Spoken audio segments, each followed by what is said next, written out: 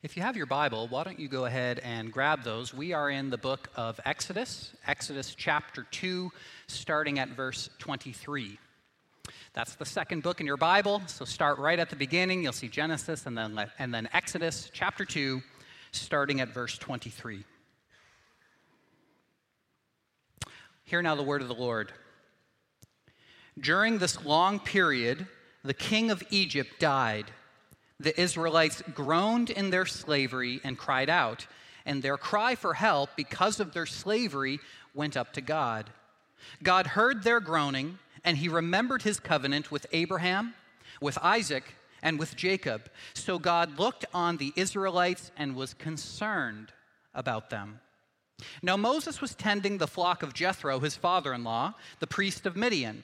And he led the flock to the far side of the wilderness, and he came to Horeb, the mountain of God. There, the angel of the Lord appeared to him in flames of fire from within a bush. Moses saw that though the bush was on fire, it did not burn up. So Moses thought, I will go over and see this strange sight, why the bush does not burn up. So today, we are looking at the life of Moses. Last week, we saw that Moses was very caring and compassionate, and he was also very justice-oriented. It didn't matter the person, their background, their ethnicity, their gender. It didn't matter. If they were weaker and they were being harmed by an aggressor, he would step in. Regardless of the circumstances, Moses would step in. And yet, what we also saw is that this Moses, even though he was filled with compassion, even though he was filled with justice, even though he had the right motivation, he did the wrong thing. When he saw a Hebrew being beaten by an Egyptian slave master, he killed the Egyptian in cold blood, and he hid him in the sand. And as a result of that, he was ostracized not only from his Egyptian family, but by his Hebrew family as well. And he goes out into the wilderness. And there he gets married. He gives birth to a son named Gershom, which means sojourner in a foreign land. Even his son is identified with him entering out into the wilderness. And there he is. And the story that we're looking at today is one of those classic examples of a human being who believes in God, but it's not until an encounter like the one we just read that he truly knows God. See, there's a fundamental difference between knowing about God and truly knowing God. And that's what we get to look at today. You know, it's kind of like fire. Who here is looking forward to the Canada Day parade and all the fireworks? Kids, you with me? It's been almost 3 years, hasn't it, since we've been able to enjoy fireworks here. And so I know I'm looking forward to it. And so one of the questions that I have is, even though Abbotsford and our surrounding cities, they put on a pretty good show when it comes to fireworks, it pales in comparison to the fireworks that we see in Toronto or especially in New York on the 4th of July. So why do we as families leave the comfort of our home, our air-conditioned homes? We enter out into the community to watch the fireworks in person. Why do we do that, even though they're vastly inferior to the fireworks in Toronto? Well, because fireworks aren't fireworks unless you're close enough to smell them going off. And you watch that tiny little dot flutter into the air, and you know what's about to happen, and still, the boom!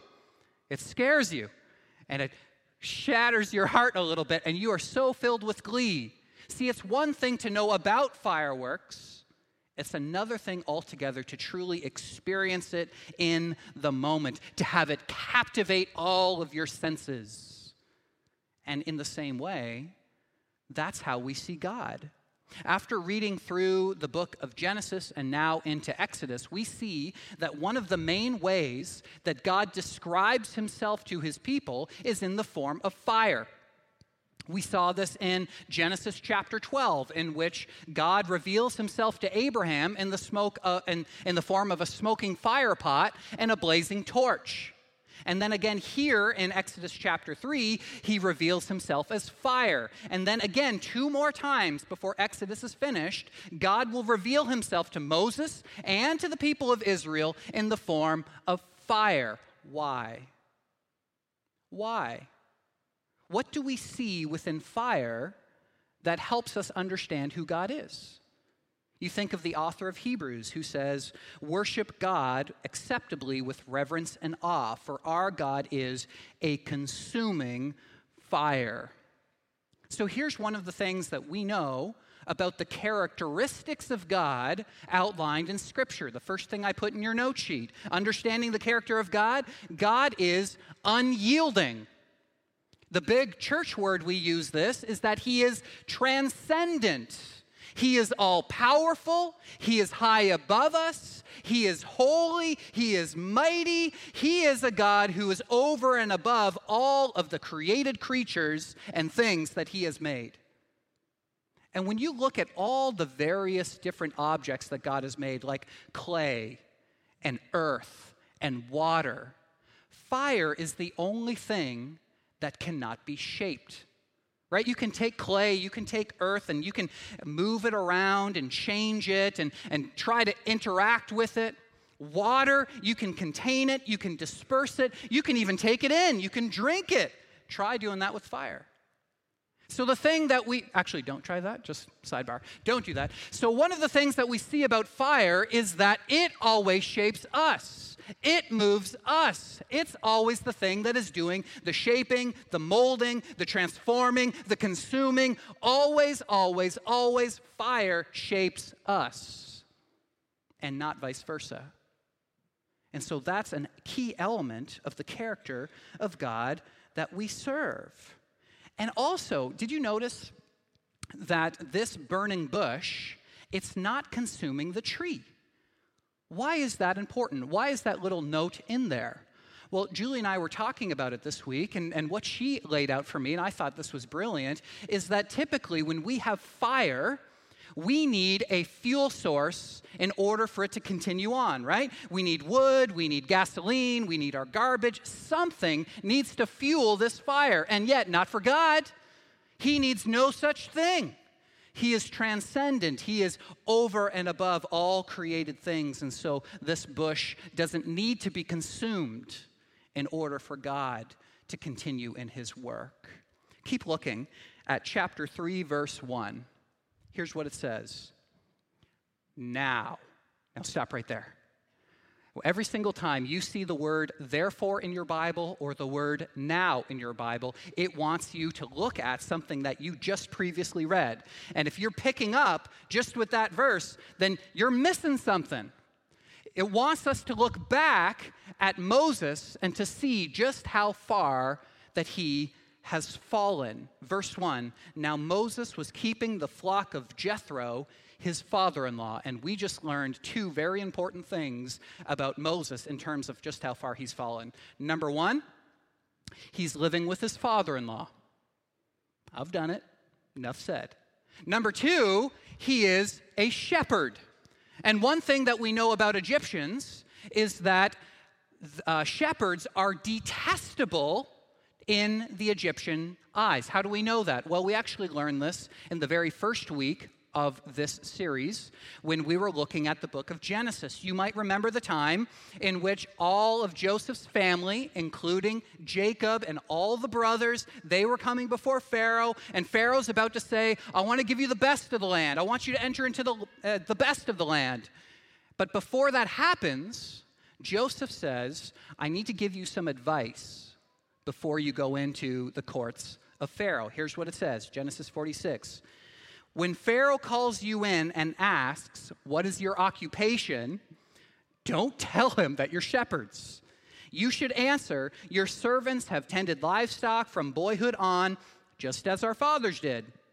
Then you'll be allowed to settle in the region of Goshen, for all shepherds are detestable to the Egyptians.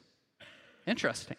All shepherds are detestable to the Egyptians. The ESV says shepherds are an abomination to the Egyptians. So he says, say to Pharaoh, we're not shepherds, We are CEOs of agriculture. We are owners of four-legged creatures, but we are not shepherds. We're not shepherds. So here's Moses, the prince of Egypt, war general, mighty in word and in deed, and the supposed liberator of the people of Israel, and he's out in the wilderness, living in his father-in-law's basement as a shepherd. Oh, how the mighty have fallen. And yet, look right at me. This is where God finds liberators. This is where God finds liberators. And then we see verses 2 and 3. Look at your Bibles again with me. Chapter 3, verses 2 and 3. There the angel of the Lord appeared to him in the flames of fire from within a bush. Moses saw that though the bush was on fire, it did not burn up. So Moses thought, I will go over and see this strange sight, why the bush does not burn up. And you know, while I was reading this, I looked at the commentaries from the great reformer John Calvin.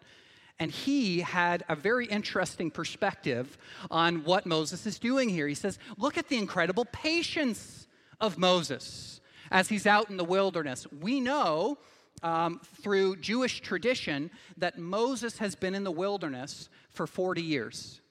So Stephen tells us in Acts chapter 7, the first 40 years of Moses was in Egypt, and he was around 40 when he killed the Egyptian. And then the next 40 years, he's in the wilderness tending sheep. So by the time that he has this encounter, he's about 80 years old. And here's what we see, which I find so interesting. John Calvin says, even though this is a riches to rags story, he's still patiently waiting for God to do something in his life, for him to be the liberator of the people of Israel. He says, look at the ways in which he is patiently waiting for God to show up and summon him to active duty at last. And far be it from me to disagree with John Calvin, but that's what I'm going to do. I disagree. I don't think that's what's going on here. Here's what I think is going on. When Moses sees a bush that is not burning up, even though it's on fire, he's doing exactly the same thing that most of you would do. I know what I would do. I would say, ooh, fire. Interesting. It's not burning up. Let's go see this strange sight. I remember 6 months ago, we got a note that there was a black bear that was walking around in our neighborhood. And what did I do? I got in my car and I went looking for it. Or about 4 months ago, we heard that there was a fire just up the street. What did I do? I got in my car with my kids. I went looking for it. We're curious, right? We want to go see what's going on. So I don't think Moses is patiently waiting for the Lord. I think he's tending sheep, living with his father-in-law, very sad that he thought he was the great liberator of the people of Israel, but how the mighty have fallen. And when he sees fire, what does he say? Look in your Bible. Ooh, fire. I will see this great sight. Verse 3, why the bush does not burn up. He's curious. But then we see verse 4. When the Lord saw that he had gone over to look, God called to him from within the bush, and he said, Moses, Moses.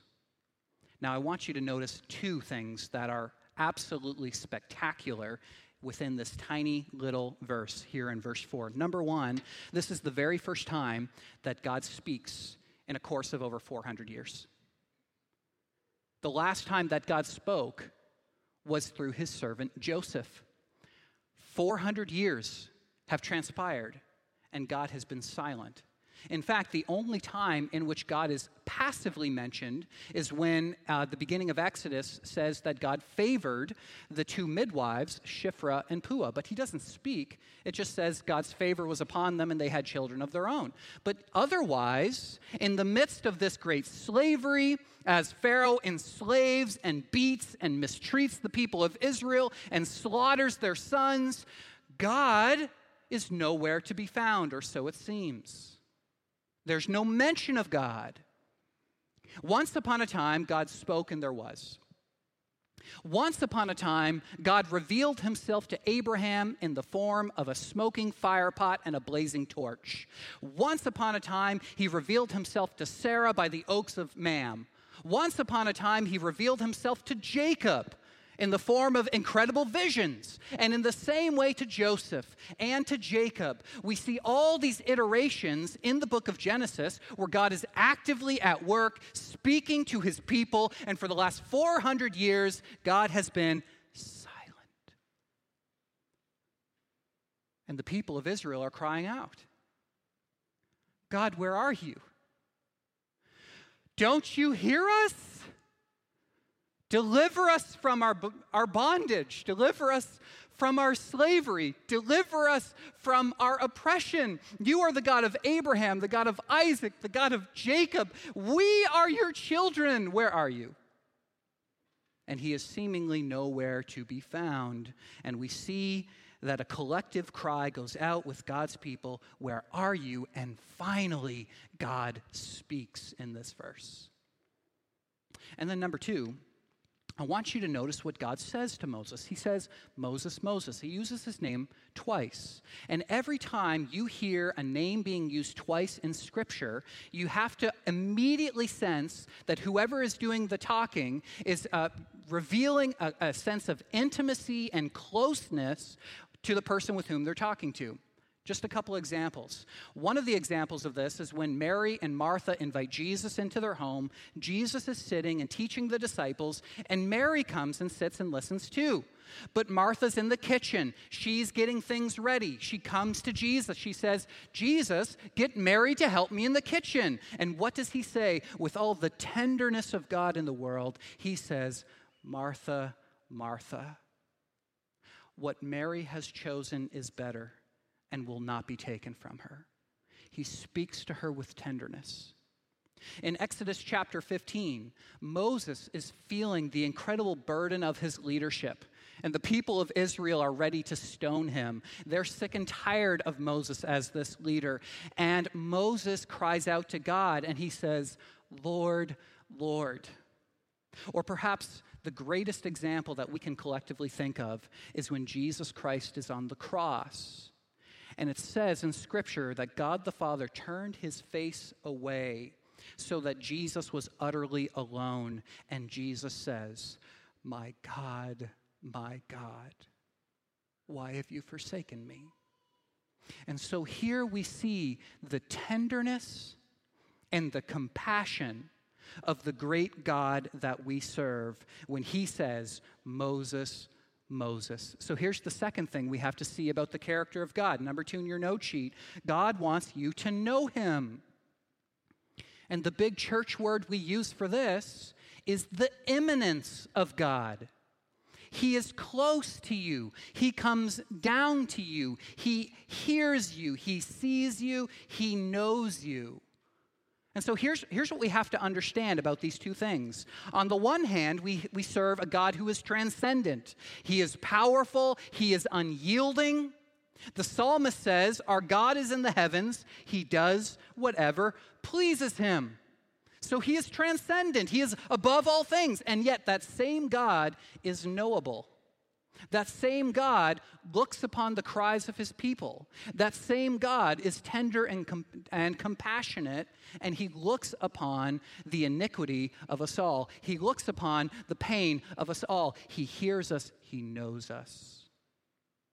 Both of those things are happening at exactly the same time. And I want to propose to you that it is absolutely critical that we hold each of these two attributes of God up to the highest level that we can possibly think of. Because here's what happens. If we say that we serve a transcendent God who is high above us, who is holy and magnificent, but he has not come down, then here's what's going to happen. Your life is going to be a lot like Moses's before the burning bush. You're going to know about God. You might even know some of the things that he says. You might believe in him the same way that the demons believe in him, but he hasn't transformed your life. And when you consider the cares of your own life, your concerns, your pain, your aggravation, your joy, any of those things, this transcendent God, you think to yourself, does not care.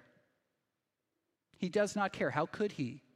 You think of what the psalmist says. Who am I that he is mindful of me? Who am I?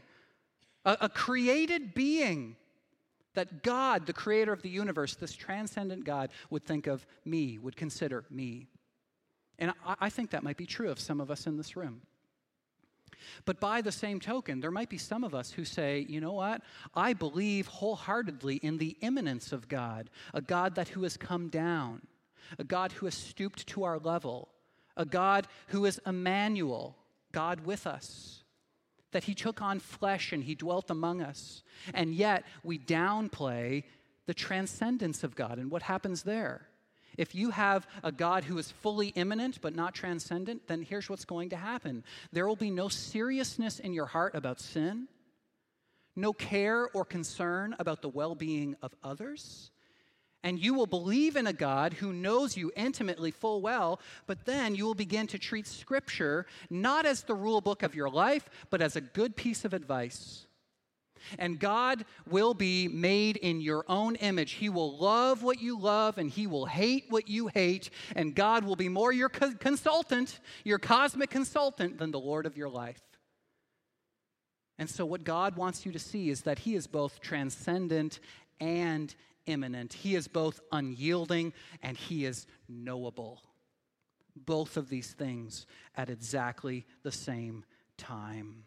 And so it is a Christian who leans into both of these things to understand who God is. Let's keep reading, looking at verse 5. Verse 5 says, when Moses says, verse 4, let's look at verse 4. When the Lord said that he had gone over to look, God called to him from within the bush, Moses, Moses. And Moses said, here I am. Do not come any closer, God said. Take off your sandals, for the place where you are standing is holy ground. Then he said, I am the God of your father, the God of Abraham, the God of Isaac, the God of Jacob. And at this, Moses hid his face because he was afraid to look at God. And so when Moses comes over to this burning bush that is not being consumed, what does God say? Does he say, hey, come on in. The weather outside is frightful, but the fire is so delightful. Come on in. No, he doesn't say that. He says, stop. The place upon which you are standing is holy ground. If you come any closer, you will die. You will die. So once again, here we see the holiness and the transcendence of God. The Hebrew, literally, we need to read it as God saying, stop. Stop. Don't come any closer. And we see from the latter verse that Moses is scared, and he should be. See, I think oftentimes we read that passage sort of as like a Hallmark reading, right? We kind of have like the deep Vader voice, and it says, take off your sandals. The place upon which you are standing is holy ground. And yet, it is a frightful sound that the Lord makes, which reminds us of the holiness and the otherness and the transcendence of God. And so here's the thing that God says to us when we understand the heart of God. Number one, he says to us, I am holy. I am holy. Now, what do we mean when we say that?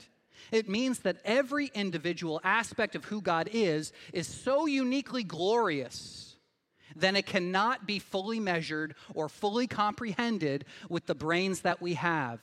He is wholly other. This is a fourth dimensional truth that we cannot fully comprehend. It's like a stick man trying to understand what is depth. In the same way, we just don't have the brains to fully comprehend the holiness and the transcendence and the otherness of God. And God says to his people, I am not like Pharaoh, who claims, if I say day is night, then it will be written. God says, let me tell you something. That day, which comes from the sun, I made that. That night, which comes from the moon and the stars and the darkness, I made that. Everything that you see around you, I made that. I am the creator of all things. And Moses trembles in fear Exactly the same way that Abraham fell face down in dread when God appeared in the form of a smoking fire pot and a blazing torch. In Genesis chapter 12, Moses is filled with fear. But at exactly the same time, in the midst of this, God also says, I am compassionate. I am compassionate. Look at verse 7. Verse 7 says, the Lord said, I have indeed seen the misery of my people in Egypt. I have heard them crying out because of their slave drivers. I am concerned about their suffering. Verse 8, so I have come down to rescue them. Circle, highlight, underline. This is a messianic text. This is a text that Jesus himself will allude to. He has come down to rescue them from the hands of the Egyptians and to bring them up out of that land into a good and spacious land, a land flowing with milk and honey, the home of the Canaanites, the Hittites, Amorites, Perizzites, Hivites, and Jebusites. And yeah, I practiced that. And now the cry of the Israelites has reached me. I have seen the way the Egyptians are oppressing them. And God speaks with incredible compassion. I am not a God who sits idly by. I hear their suffering, and I know them. The Hebrew word for know is an incredibly intimate word. It is the same word, mind you, that describes the relationship between Adam and Eve before they give birth to their firstborn son, if you're catching my drift. So there's intimacy here. God says, I don't just want to know you with my mind, I want there to be an intimacy between us. For me to know you and for you to know me and for us to be in a covenantal relationship with one another. In the same way that in the Garden of Eden, Adam and God walked together in the cool of the day, God wants that with you. And I just trust that there's someone in this room who needs to hear that. That God wants to know you. God wants a relationship with you. Not because of your gifts, not because he wants you on his team, not because of your beauty or your intellect, but because he loves you. And he wants to know you and for you to know him. And so at this point, Moses is absolutely pumped. He is excited that God will come down and he will rescue the people of Israel from the slave masters in Egypt. He's like, I'm going to grab some popcorn. I'm going to go to the top of a mountain. I'm going to watch everything unfold. God, get him. Yes, I'm excited for this. And then God says, look at your Bibles. So now I will send who? Help me out. What's the word? You. Moses, I will send you. And Moses is like, what? Wait a second. You're not going to send me. Like, I'm wanted for murder in Egypt, and I have a speech impediment. And even though other manuscripts say that I'm mighty in word and in deed, I don't think I have the words to speak. I can't do this. And God says, nope, I'm sending you, buddy. I'm sending you. Verse 11, who am I that I should go to Pharaoh and bring the children of Israel out of Egypt?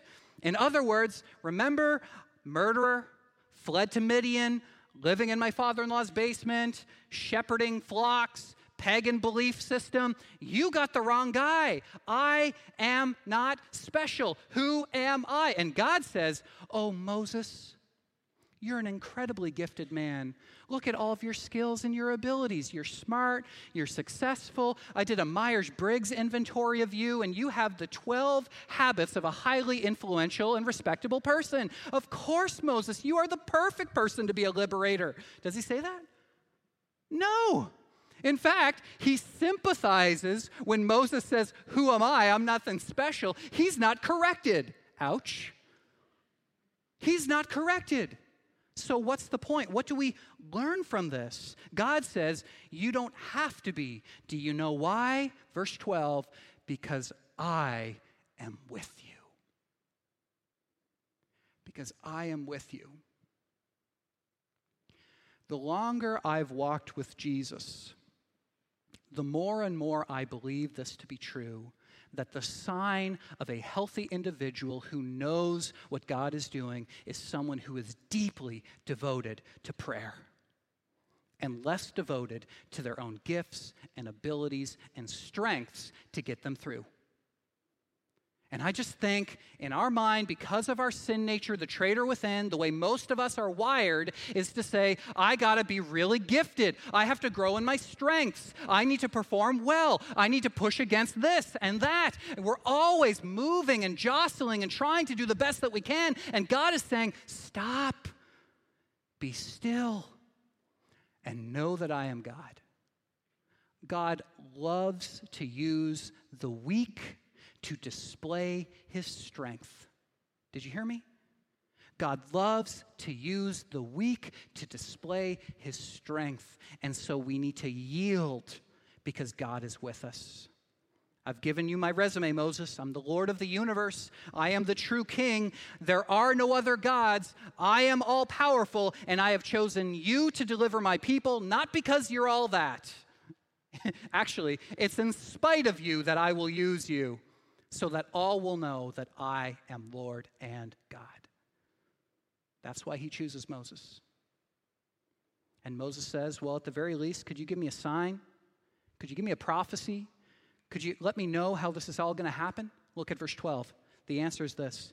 And this shall be the sign for you that I have sent you. Ready for it? Here it is. When you have brought the people out of Egypt, you shall serve God on this mountain. Now, I don't know about you, but as far as confirmations go, that's not a good one, right? He's like, give me a sign. I need to see the future. And he says, all right, here's what's going to happen. You're going to go to Egypt, and, maybe you'll die because you're wanted for murder there. Maybe not. And you'll go before Pharaoh and say, let my people go. And then you'll bring them back, and then you'll worship me on this mountain.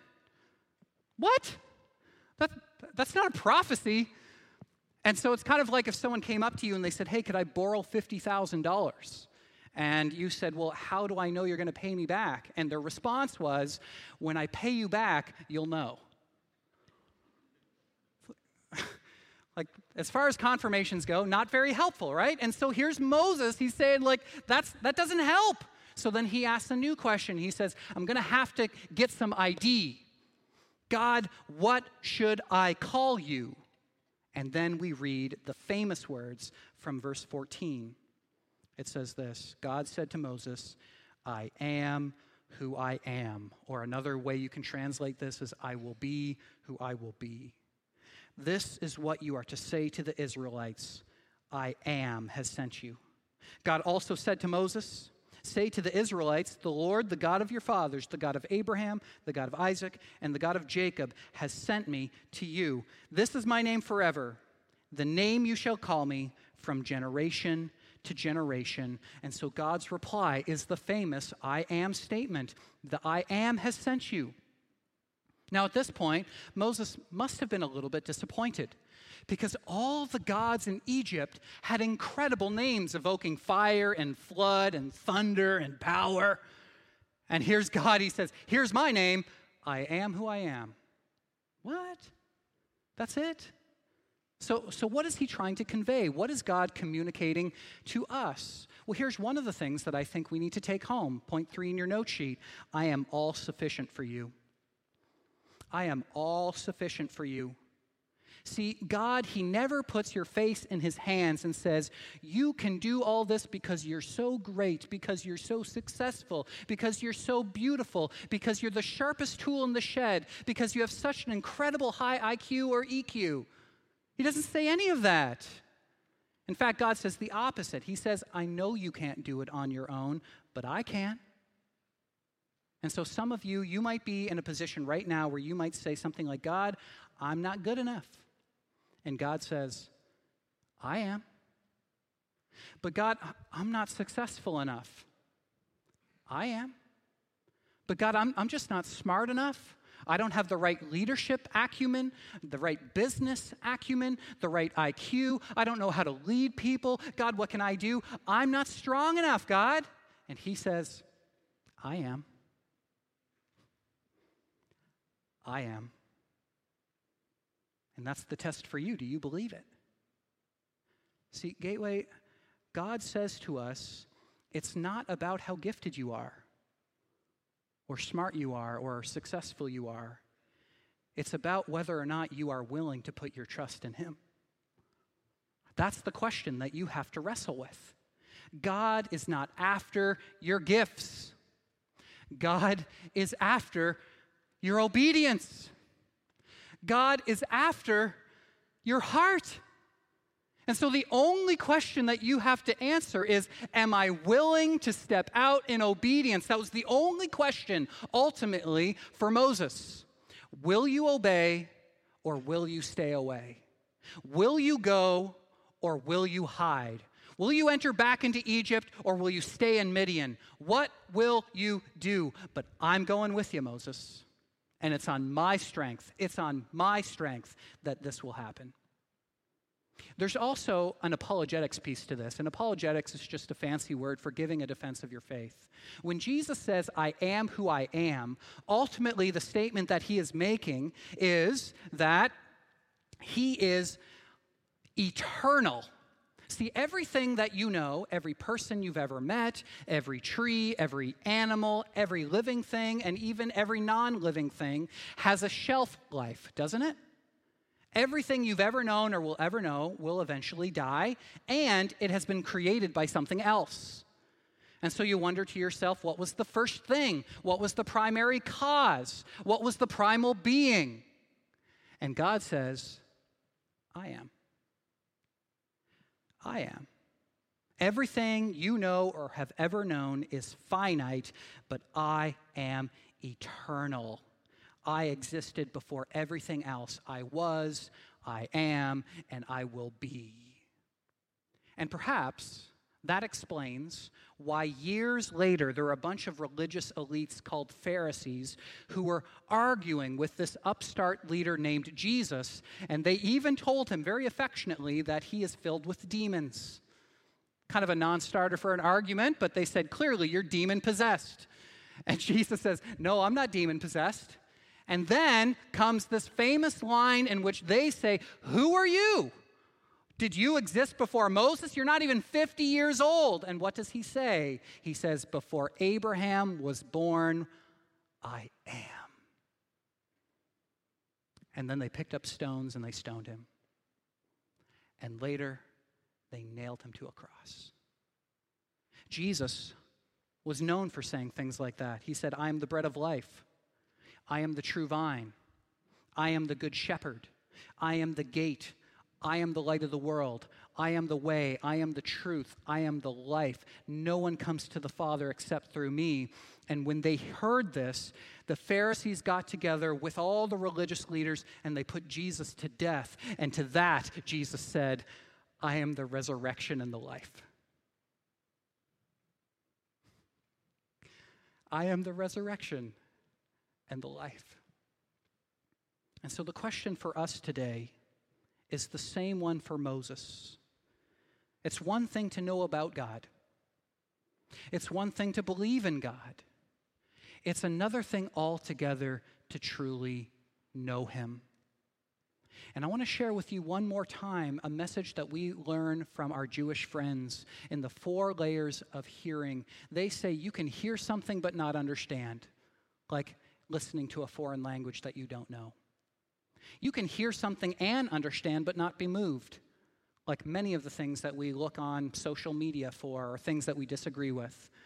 You can hear something and understand and be moved, but it not transform you. And to this I say, this is the unique danger, spiritually speaking, for Christians. In the same way it was for Moses, it is so easy for us to know about God, but not to truly know him. Not to be transformed by his word. Not to be compelled by the gospel.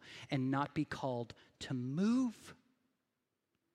And so I plead with you, congregation, consider the ways in which God is calling you to obey, not just to hear. To be transformed, not just to be motivated. Because I'm sure that at the end of this, when Moses has an encounter with God at the burning bush, he was pretty amazed. He marveled.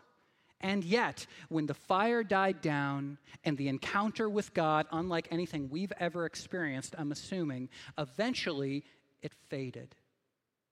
And there came a time in which Moses had to decide, am I going back? Or am I going to have one foot go in front of another and walk all the way to Egypt in trust in what God is going to do? And so I want to lay it at your feet, congregation. What is God calling you to do in terms of obedience? In terms of not just knowing him and knowing about him, but truly, genuinely knowing him. And here's the good news. God sees you. God knows you. God loves you. He knit you together in his mother's womb.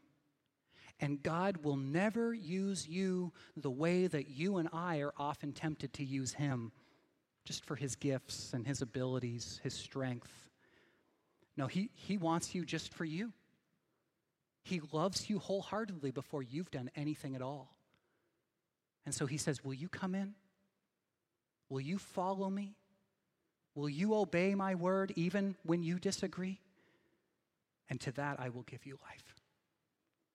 Congregation, let's do it. Let's do it. Let me pray for you. Heavenly Father, we thank you for the incredible gift of your Holy Spirit. We also thank you for these famous words in Exodus chapter 3, in which Moses has this magnificent encounter with your presence at the burning bush. And Lord, even though many of us, most of us, all of us, have not had an experience quite like this one, we trust by the power of your Holy Spirit that you are doing a good work in us and that you are molding us and shaping us and fashioning us into the likeness of your Son. And we ask, Lord, that you would help us to consider and even to repent of the ways in which we have heard your word, we've understood your word, we've been motivated by your word, but we haven't been transformed. We have not been compelled to move. We have not obeyed. We have not moved forward in faith. And so we ask, Lord, that you would prick our consciences, that you would make us uncomfortable in the right ways to move forward in faith, that we would follow your leading and your guiding as we do it. By your Holy Spirit, help us to do just that. We pray this in Jesus' name. Amen.